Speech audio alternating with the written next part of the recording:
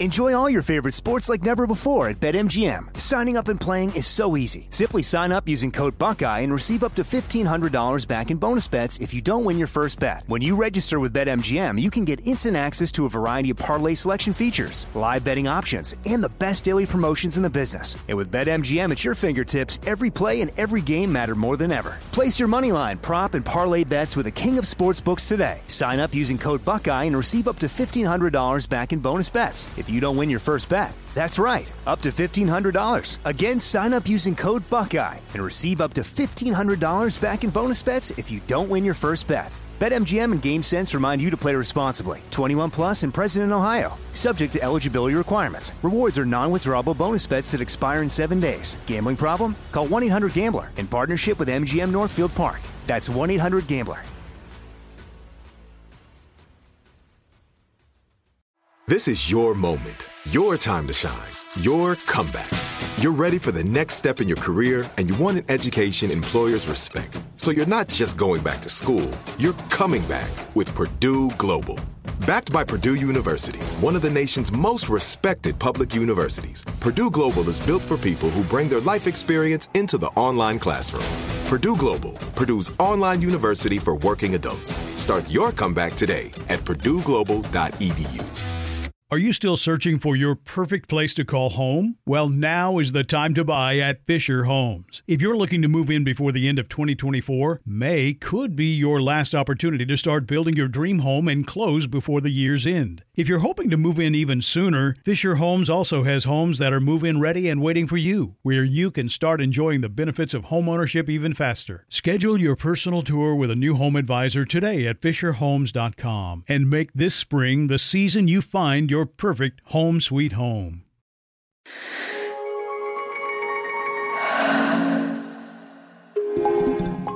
Novel.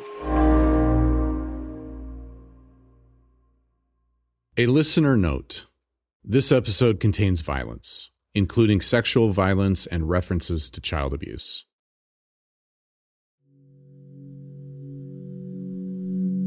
Previously on Deliver Us from Erbil.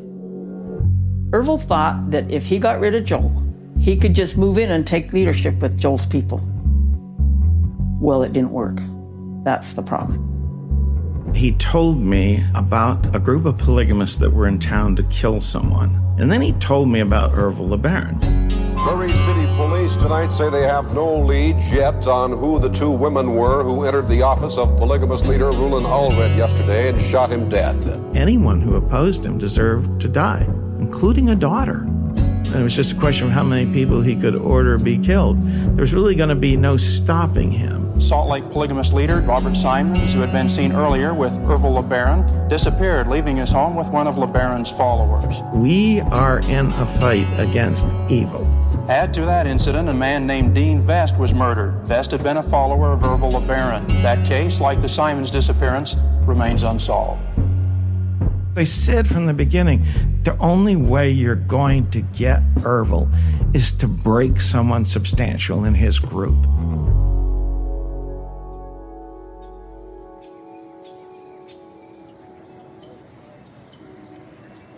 It's October in New Orleans.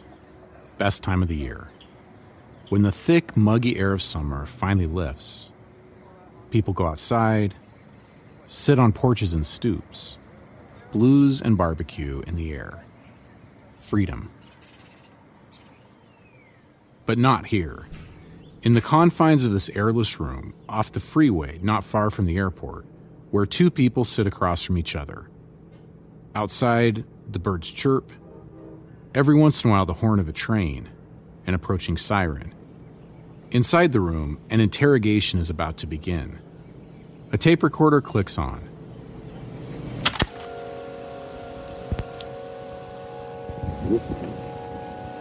Okay, we're rolling again. My name is Rena. I was born in 1958. I don't know my birthday. Through the crackle and warp of the tape, the voice of Erbil LeBaron's 13th and most infamous wife, Rena Chinath. Rena, who at the age of just 19 killed Dr. Rulon Allred in a suburban Salt Lake office. And now, Unknown to the interrogator sitting across from her, she's about to admit her role in that killing for the first time. But she'll confess to much more than that. Her confession will last days. As she talks and talks, the inner workings of Ervil LeBaron's church, cult, mafia, whatever you want to call it, will emerge. A veil lifted to killings carried out by the Lambs of God. Los Molinos, Rulin Allred, and other disappearances so far unsolved in Mexico, California, and Utah. You've got the best information of anybody that's done anything or is going to do anything on it since, so. As the tape recorder runs and runs, the cassettes will pile up. I've listened to all of what's left of them, and it's the only insider account of that era that survived. A story from inside Ervil LeBaron's group, groomed since childhood for a role as both assassin and wife. Opposite Rena, her interrogator, unaware of just what his questioning would reveal. So, I guess we want to be as accurate as we can. Even though it may be painful, these are things that have got to be said. He was about to hear it all.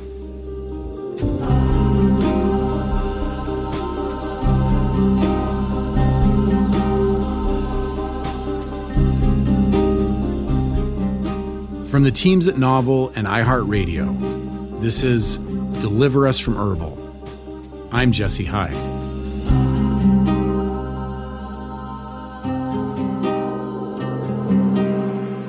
Chapter 5, The Confession. When journalist Dale Van Atta and Detective Dick Forbes teamed up together in May of 1977, they started out thinking they were trying to solve the murder of polygamous leader Rulin Allred. But it didn't take long before their investigation revealed a string of other crimes. The massacre at Los Molinos in 1974, the disappearance of a rival of Ervil, a self-proclaimed prophet, Robert Simons, in April of 75, and then the murder of cult members, that giant of a man Dean Vest in June 75. Finally, there was the disappearance of Ervil's own daughter, Rebecca, in April of 77. Rena's interrogator would question her about all of this. Let's start with the raid on Los Molinos on December 26, 1974, and the events that led up to that. But I don't remember. I'd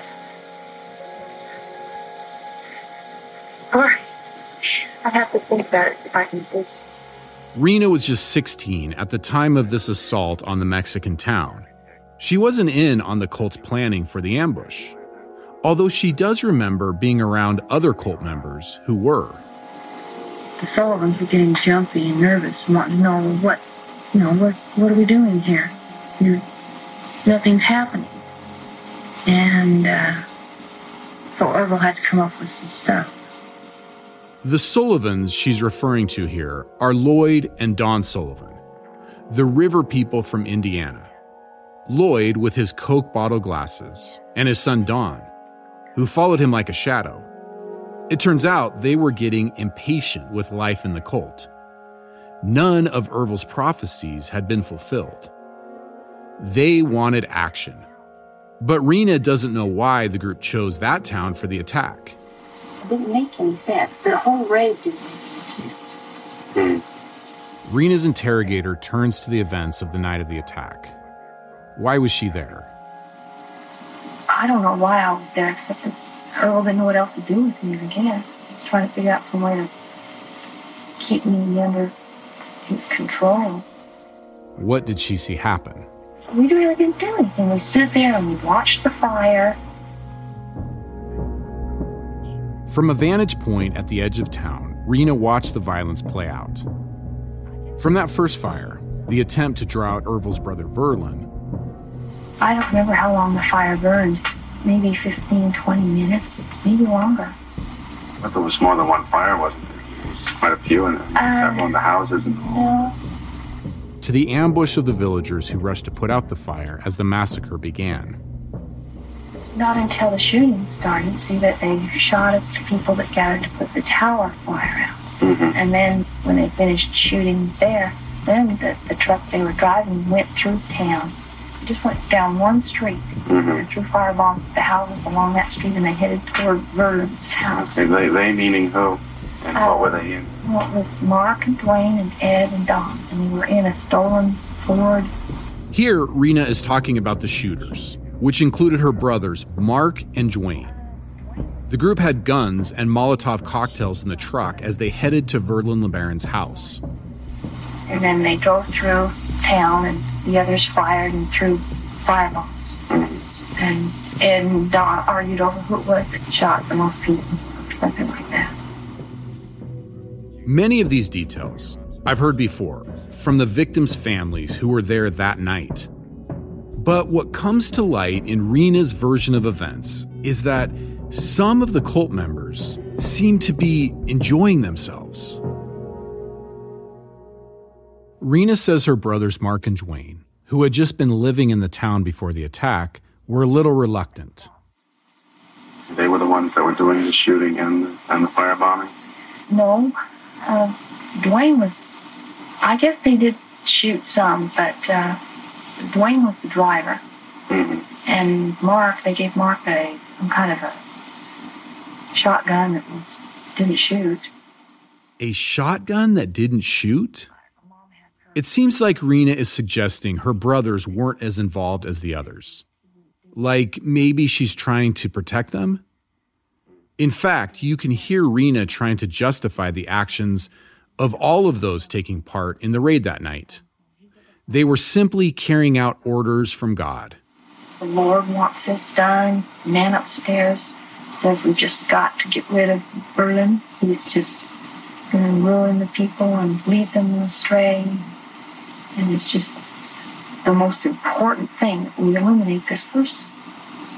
And if he tried to stand up to Earl and say, well, that's stupid, then he'd get mad at you and all indignant, how dare you question the Lord. And so you just, I don't know, you either did what he said or you were standing up against God. Did you see it that way at the time, or did you just see that now in retrospect? At the time, I mean, did you have serious questions about doing it? At the time, no, I guess I didn't. I guess I didn't. I don't know. I don't remember. I guess I was trying to do what I thought was right. I guess I thought that, well, the Lord wants this done. I guess I better do it. This was Ervil's go-to justification. It all boils down to an elegantly simple but brutal theology. Do this because the Lord wants it done. And if the Lord wants it and you are the one in the way, well, you know what that makes you, don't you? A son of perdition. And you've seen what happens to them.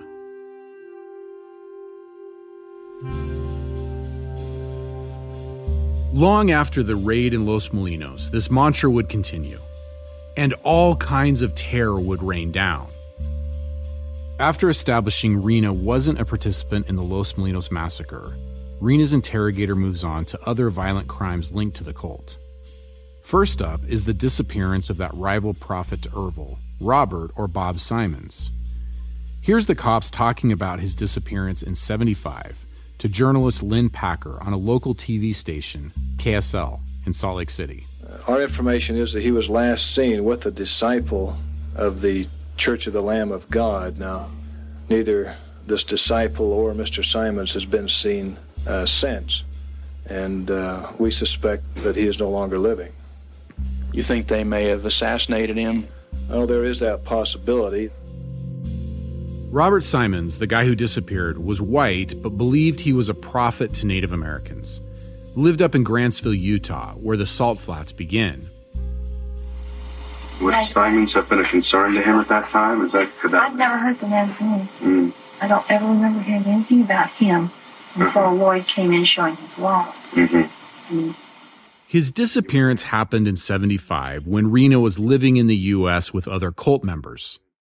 In such tight quarters, sometimes with 3 wives to a house, Rena heard things and saw things. things she wasn't supposed to see. You were there when When Lloyd came in and said we did it. Mm-hmm. Rena tells how it was Lloyd Sullivan who had gone out for a game of pool with Robert Simons, but only one of them had come back. Lloyd with Bob's wallet. Did you know that he had murdered somebody? And that's what that's why he had the guy's wallet. I understood that. I didn't know who this guy was or why he had to be killed. Never heard of him before. Like Los Molinos, Rena wasn't involved in committing a crime herself. But she's revealing here that the cult definitely were involved. Rena's testimony puts the Robert Simons murder at April of 1975. That same year, there was another suspected killing by the cult. Dean Vest, shot to death in June 75 in the house he shared with other cult members. There is no suggestion Rena was involved with Dean's murder, but her interrogator still wants to know what she knew about it. Dean was this big hunk of a man. Because he was so tall and everything, he was kind of an outcast. One guy, he was like a big teddy bear. Mm-hmm. Just had a lot of bad breaks. According to Rena, Dean was falling in love with her. And so I felt some real tenderness toward him. And he was very touched. Mm. Dean stood at 6'8", 260 pounds. And he actually wanted to appear even taller. So he put 2-inch soles in his shoes and added an elevated heel to his size 16 cowboy boots. He joined Ervil's cult following a stint in prison, which followed a stint in the army where he had murdered his own sergeant. He picked the man up, held him up to a wall. I don't know what, I can't remember if he broke his neck. I think he broke his neck. Literally killed him with his bare hands. His justification, according to Rena, was his sergeant refusing permission to attend his mother's funeral. Anyway, Rena tells how she got to know Dean in the early 70s, as he was becoming some sort of military strategist for Ervil and bodyguard. But by 75, Dean had moved to Southern California, National City, just outside San Diego, and the rumor was he planned to defect. I don't know how I found out or how I came to know. I might have been there when Ervil ordered it. I probably was. Ervil had spoken to his followers, told them Dean knew too much. But I don't know if I protested or if I don't think I did. I don't remember. He was turning and he was a threat and he could place everybody in places, and if he did that, then the kingdom of God couldn't go forward. Dean was in God's way, a son of perdition, and he had to go. This time, Ervil dispatched a wife for the mission, Vonda White. She was living in National City in a house with other Lambs of God, including Dean. So she was selected to carry out the killing. I was probably there when it was reported to Ervil that it was done or whatever. I was probably, right there. And your attitude was basically, that it was just something that had to be done. It's done. Despite the feelings that you would have for him previously. No, I remember now I felt guilty because I felt like it was my fault that he was defecting because I let him fall in love with me and messed up things. So, that was another thing to add to my despair. But yet, I don't know, you've been close to Vonda, apparently. This didn't change any of your feelings towards her? No. That she had done this? She did what she was ordered to do. She did what she was ordered to do. I think you can hear something pretty chilling in this part of the interrogation as the birds chirp away freely outside the room. As you listen to her voice through the static, you can hear a sort of detachment as she tells the story of her sister wife killing the man she'd come to love, a man she'd let fall in love with her. It sounds like she's splitting off and disassociating. But as she felt bad now, worse was to come. More after the break.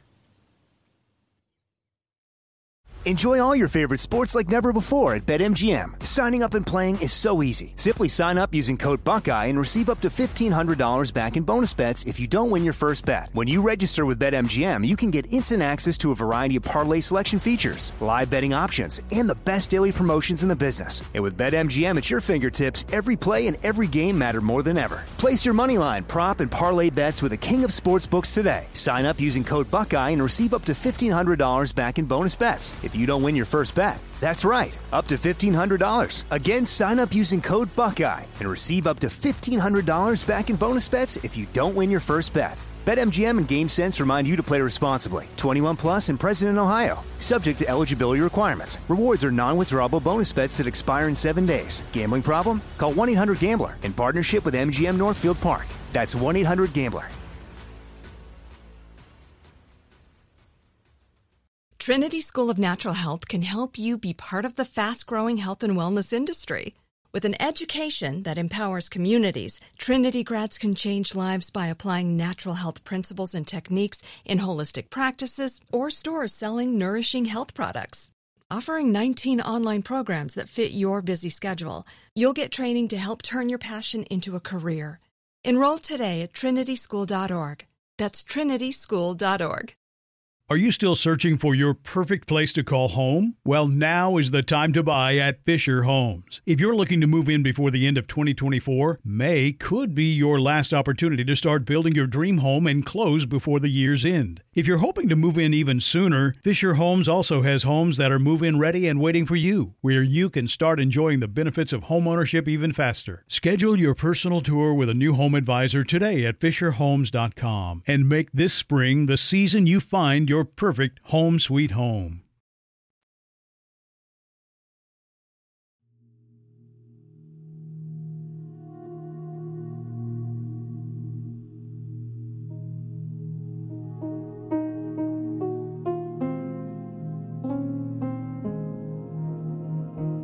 There's this picture of Rena as a kid.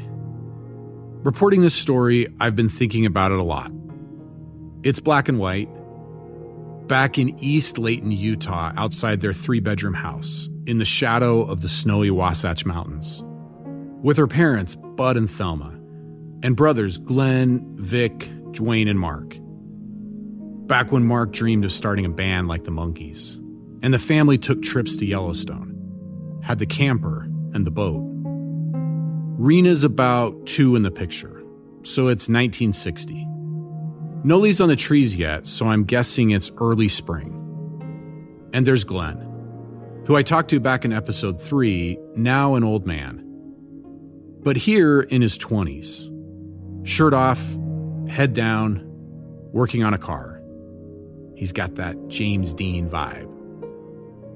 And then off to the side, standing on the lawn, there's Thelma, Rena's mom. I swear she looks just like Lucille Ball. Hands clasped, pressed white blouse, khakis. Her white tennies tied neatly. A really big smile on her face. And this is what stops me. I look at that old photograph and what would unfold, and it's like one of those painful pictures from your own past, where you wish somehow you could rewind to that point. And then write an entirely different script before you pressed play.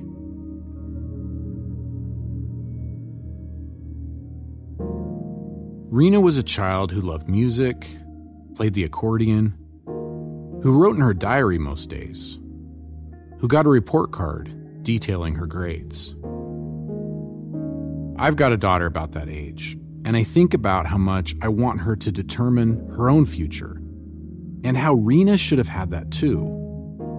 But because of choices others made, that would never be available to her. And now, all these years later, Rena sits here, trapped in this airless New Orleans interrogation room, about to be asked about her relationship with the man who ripped her family's life apart. The leader of the Church of the Lamb of God, Ervil LeBaron. Irvin, of course, had been after me for years to marry him. Mm-hmm. And I got so used to him saying, well, when are you going to marry me? Or don't you think it's about time? Or I think it's time now, or something like that. He'd always say something like that. Mm-hmm. And I just get mad and stomp off. That was our little routine. Now, we went through this routine, 3 or 4 times a year or more. And this had been going on since you were about 12 when you first approached you with it.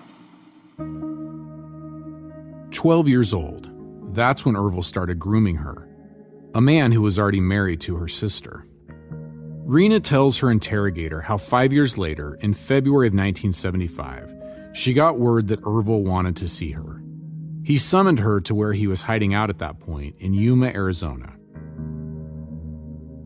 Rena arrived to find Ervil in his hotel room with Dan Jordan, his right-hand man. So he went through that number, turned at me, and looked at me with his old milk cow eyes, Mm-hmm. and said this business about it's time you got married. And I did my number, did my performance. I got mad and stopped off. Dan and Ervil went into a bedroom and talked in hushed tones. Dan came out and ordered Rena outside. And then Dan sat with Rena inside a station wagon. And he just turned to me and said, either you marry Ervil today, or this is your last chance. You will go to hell. And it was just like that, except he was looking right at me, and his eyes didn't blink, and he would chill up and down my spine. I know I said in an earlier episode that Ervil was old Hollywood handsome in his day. But by this time in 75, Ervil was 50 and he'd gone to seed. With 12 wives already, his breath reeked of onions and stale coffee. Nothing about him would be anything other than repulsive. Yet to Rena, he had always been presented as God's prophet. And it didn't matter if it made sense or if she was in love with him. Rena had always been raised to do God's will. And I tried to picture Rena at this moment in her life, sitting there wearing bell-bottom blue jeans and a red, white, and blue t-shirt emblazoned with an American flag. She knew she had run out of time. She had to marry Ervil or she would be killed. A lot of things went through my mind, like, should I run away? Well, fine, I'll just leave. But then where would I go? And nowhere to go. Nowhere to run to. Mm-hmm. And I don't know, it was just, I went through all this despair, wishing God would just strike me with lightning or something. This pressure might all sound remarkable, sick, twisted, and it is. It's all those things. Except for women raised in Mormon fundamentalist communities, it's not that unusual. I've interviewed a lot of polygamists, many of whom were asked, forced really, to marry much older men they didn't love, men that in some cases they loathed. I got out of the car after crying quite a while, went over to the pool and washed my arms off. Washed my face, splashed water on my face from the pool. It was cold. Cried some more. Thought I'd stopped, but then I started praying and saying, please, Lord, don't let this happen to me. Then I just decided that God must want me to marry him. So I went into the hotel room and they must have been doing, I guess they were talking strategy, or I don't know what they were talking about. And I walked up to Ervil and I said, you can marry me. You had to ask him? And his face kind of crumpled. He hugged me and I cried. There in this dingy motel room in Yuma, Rena Chinoth and Ervil LeBaron were married by Dan Jordan. Her brother Mark stood as a witness. Then you went to Jack in the Box, right? Yeah, and I ordered onion rings. That's all? That's all I remember eating. And then Ervil fell asleep back at the hotel. So much for a honeymoon. But Ervil and Rena, their lives were now linked more closely than ever.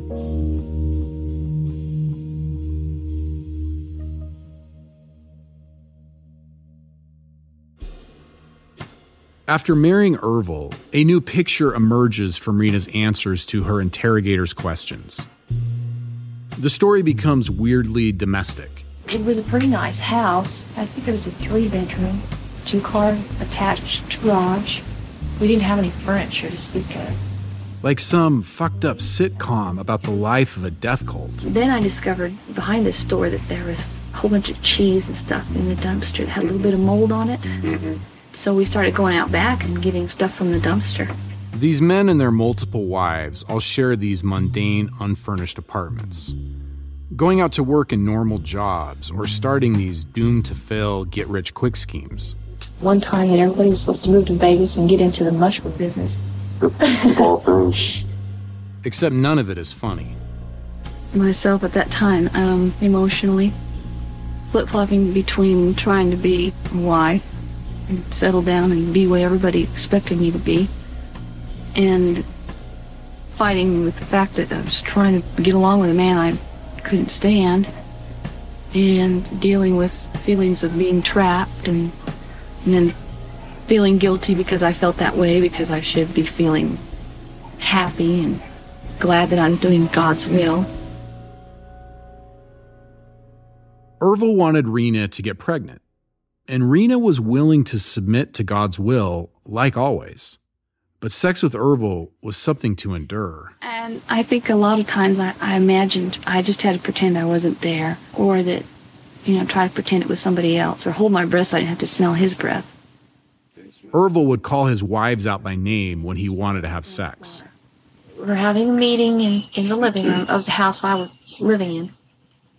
Right in the middle of the meeting, he looks across at me, he gets up, he walks over and takes my hand and says, "Goodbye, everybody," and starts leading me into the bedroom. And I was so embarrassed. Oh, I thought I was going to die. I mean, look, wait a minute, we're in the middle of a meeting here. What do you think you're doing? And he was like, he did it like he kind of pranced across the living room floor like this rooster. This was the grim reality of life in Ervil's promised kingdom of God in the mid-70s. It was bleak. He would lock himself in the bedroom that he and I shared, and would write and write and write, and he'd drink coffee, and wouldn't bathe or shave because he was all writing like 20 hours a day, and he smelled like coffee. I mean, his pores, he sweated coffee. He drank it really strong, black. And Ervil of Colonial LeBaron, the mad prophet king, the Ervil who would write until he collapsed. Ervil would write, we'd triple space, and he'd write in the margins, just fill up the margins, and sometimes he has so much more that he had to add to this juicing. Oh, yeah. That he'd have to turn the page over, and then you'd have to follow all these arrows that he put every different direction where he'd add this stuff. And so you'd retype and add. I close my eyes and I can see it. Rena there, flipping over pages, trying to make sense of Ervil's scribblings in the margins, the arrows pointing here and there, trying to decipher the scriptures and the threats. But when it came to the intention of Ervil's verbal orders, there was less ambiguity. That's coming up after the break. Enjoy all your favorite sports like never before at BetMGM. Signing up and playing is so easy. Simply sign up using code Buckeye and receive up to $1,500 back in bonus bets if you don't win your first bet. When you register with BetMGM, you can get instant access to a variety of parlay selection features, live betting options, and the best daily promotions in the business. And with BetMGM at your fingertips, every play and every game matter more than ever. Place your moneyline, prop, and parlay bets with the king of sportsbooks today. Sign up using code Buckeye and receive up to $1,500 back in bonus bets if you don't win your first bet. That's right, up to $1,500. Again, sign up using code Buckeye and receive up to $1,500 back in bonus bets if you don't win your first bet. BetMGM and GameSense remind you to play responsibly. 21 plus and present in Ohio. Subject to eligibility requirements. Rewards are non-withdrawable bonus bets that expire in 7 days. Gambling problem? Call 1-800-GAMBLER in partnership with MGM Northfield Park. That's 1-800-GAMBLER. Trinity School of Natural Health can help you be part of the fast-growing health and wellness industry. With an education that empowers communities, Trinity grads can change lives by applying natural health principles and techniques in holistic practices or stores selling nourishing health products. Offering 19 online programs that fit your busy schedule, you'll get training to help turn your passion into a career. Enroll today at trinityschool.org. That's trinityschool.org. Are you still searching for your perfect place to call home? Well, now is the time to buy at Fisher Homes. If you're looking to move in before the end of 2024, May could be your last opportunity to start building your dream home and close before the year's end. If you're hoping to move in even sooner, Fisher Homes also has homes that are move-in ready and waiting for you, where you can start enjoying the benefits of homeownership even faster. Schedule your personal tour with a new home advisor today at FisherHomes.com and make this spring the season you find your perfect home sweet home.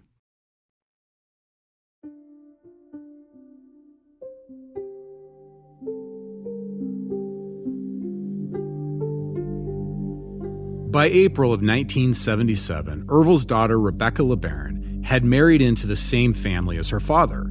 She was now the second wife of Rena's brother, Victor Moneyman Chinoth. Rebecca, or Becky as the cult called her, shared her father's propensity for visions. But no one called Becky a prophet. I guess she was schizo. And she'd see lights and she'd hear voices and... In Rena's testimony, you hear how the group saw Becky's mental health issues as a direct threat to the cult. She was really weird. She went out and got caught shoplifting and ran off the mouth to the police. Here we were trying to be incognito. It just felt that she was a threat. Especially threatened were cult members who felt like she knew things that could land them in prison for murder.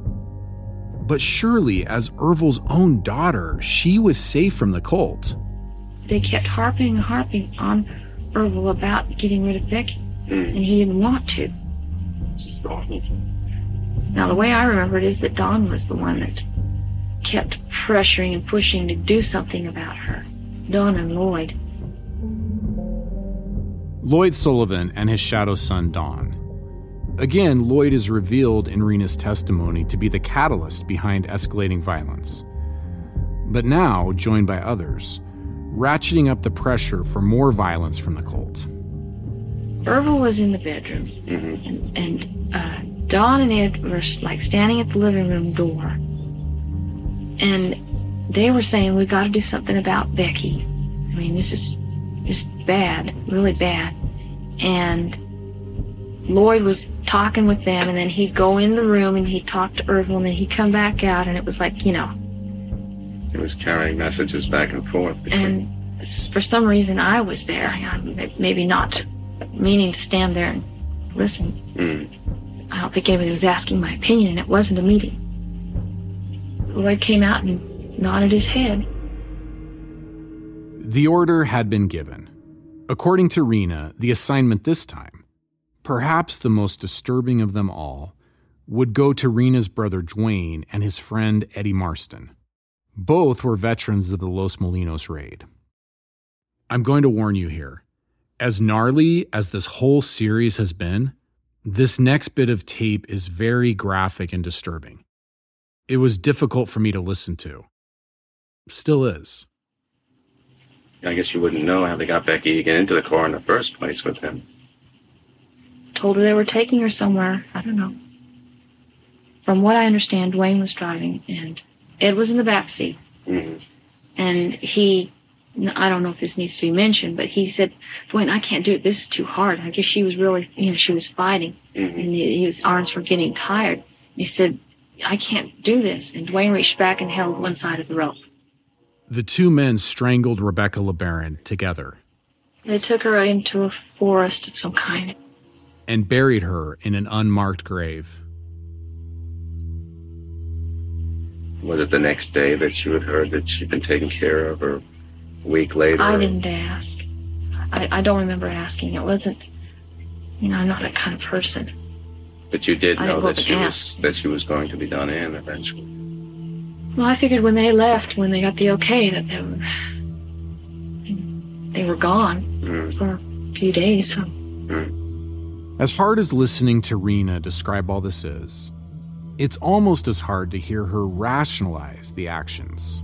They felt that they were putting somebody out of their misery, and that it was necessary for military security reasons, and it had to be done. It wasn't something they did out of hate or because they enjoyed killing. So I didn't say anything. I didn't ask questions. Rena didn't need to ask questions. The message was clear. If Ervil's own daughter wasn't safe, no one was.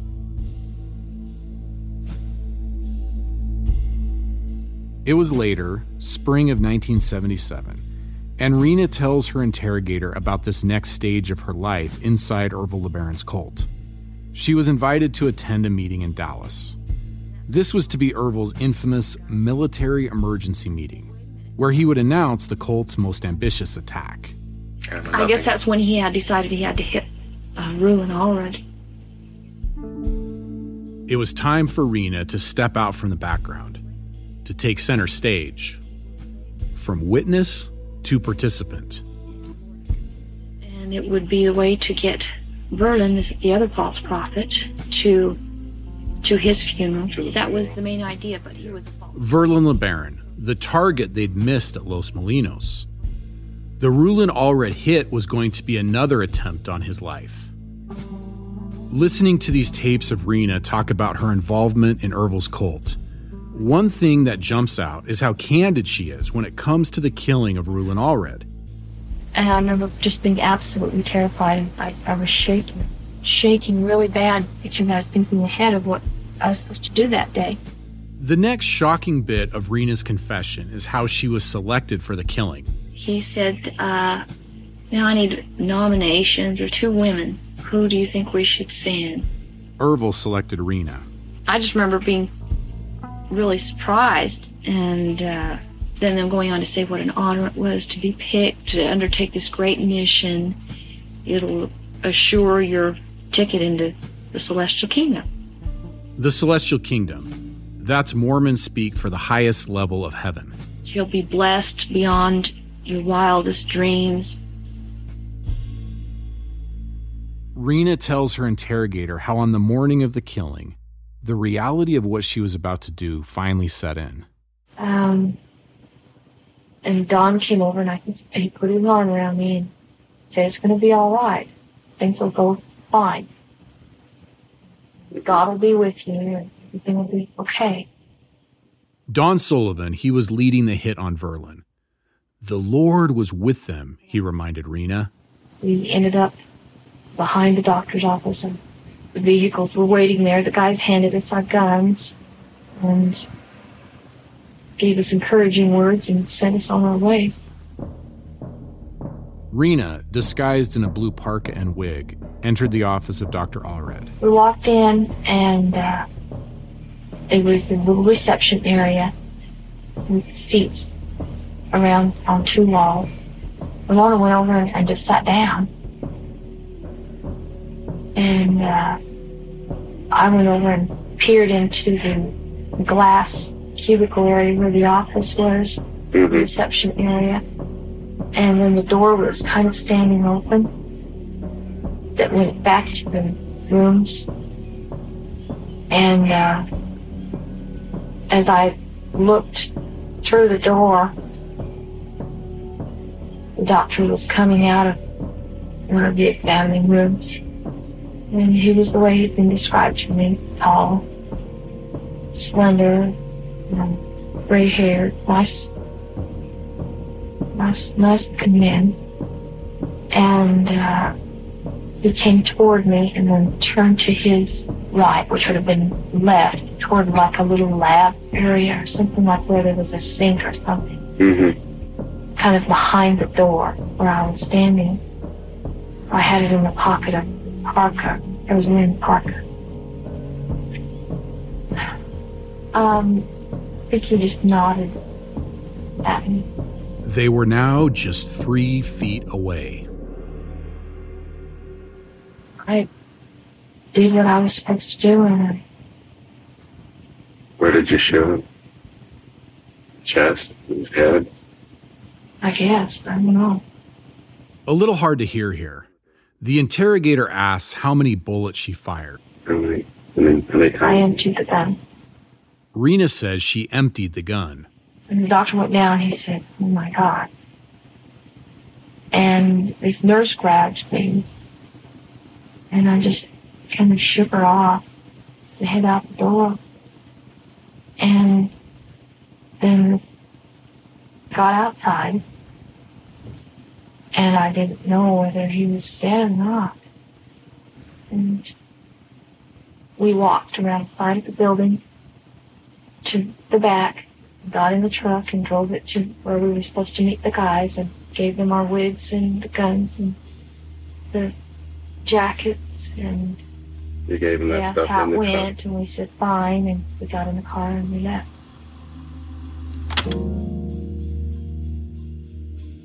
Hearing Rena confess to the killing of Rulon Allred, it's a difficult listen. Like, really difficult. Hard to grasp. The details in this confession certainly all fit. They corroborate what Rulon's daughter Dorothy Allred told me back in episode 3. But what I mean by hard to grasp is how Rena, despite this full and frank confession, has never served a single day in prison for this crime. Because this tape and all these recordings you've heard in this episode weren't made for the purposes of a police interrogation. Her interrogator is a man named Dean Shapiro.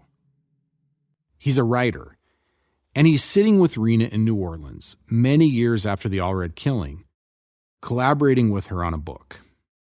They'll call that book Blood Covenant, a memoir, or kind of a tell-all account of her life with Ervil LeBaron. I had heard on the news that her plan was to release the book admitting that she killed my father. This is Dorothy Solomon Allred, Dr. Rulon Allred's daughter. Years after her father's murder, she would hear about the details of Rena's book in television promos. Whoever the reporter was asking her, well, how did you feel when you pulled the trigger? And she said glibly, if you want to know that, you'll have to read the book. And I didn't want to believe it. It was set for release on the 13th anniversary of my father's death. Real bad timing, I think. Real insensitive. And it was just a knife in my gut. I just like, how do I live with this? Rena will go on to appear on TV chat shows across the country to promote the book. A movie will even be made based on it. Honestly, it was like losing him all over again. In some ways, it was worse because she'd made a mockery of our systems of justice. She'd made a mockery of my father's life. She'd sent the message that the death of a polygamist was not really murder. We've reached out to Rena for comment on numerous occasions making this podcast, but she's yet to get back to us. Rena continues to live out her life in freedom. How was this possible? This escape from punishment from the law? Simple answer. It's called double jeopardy.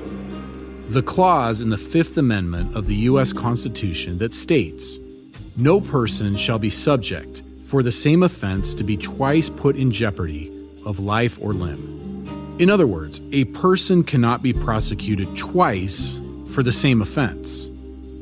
Rena, a year after she had killed Rulon Allred in 1977, would be arrested. Along with other members of Ervil's cult, she'd be put on trial.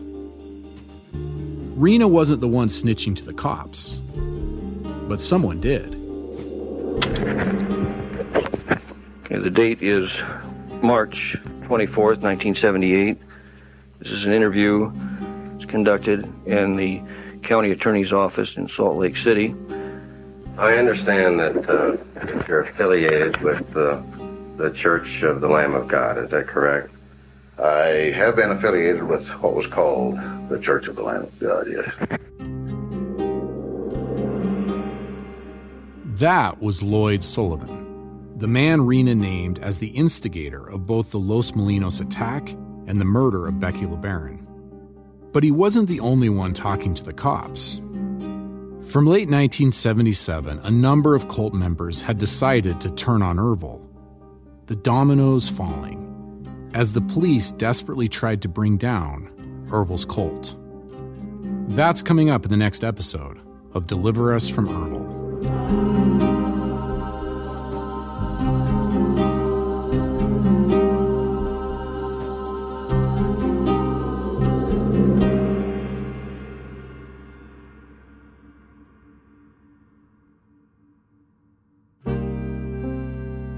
Deliver Us from Ervil is hosted by me, Jesse Hyde, and written and reported by me, Leona Hamid, and David Waters. Production from Leona Hamid and David Waters. Sean Glynn and Max O'Brien are executive producers. Lena Chang and Megan Oyinka are researchers. Mariana Gongora is our field producer. Fact-checking by Danya Suleiman and Sona Avakian. Production management from Cherie Houston, Frankie Taylor, and Charlotte Wolfe. Austin Mitchell is our creative director of production. Michael E. Rao is our managing editor. Gavin Haynes is our head of development. Willard Foxton is our creative director of development. Sound design, mixing, and scoring by Nicholas Alexander and Daniel Kempson. Music supervision by Nicholas Alexander and David Waters. Our music is composed by Julian Lynch.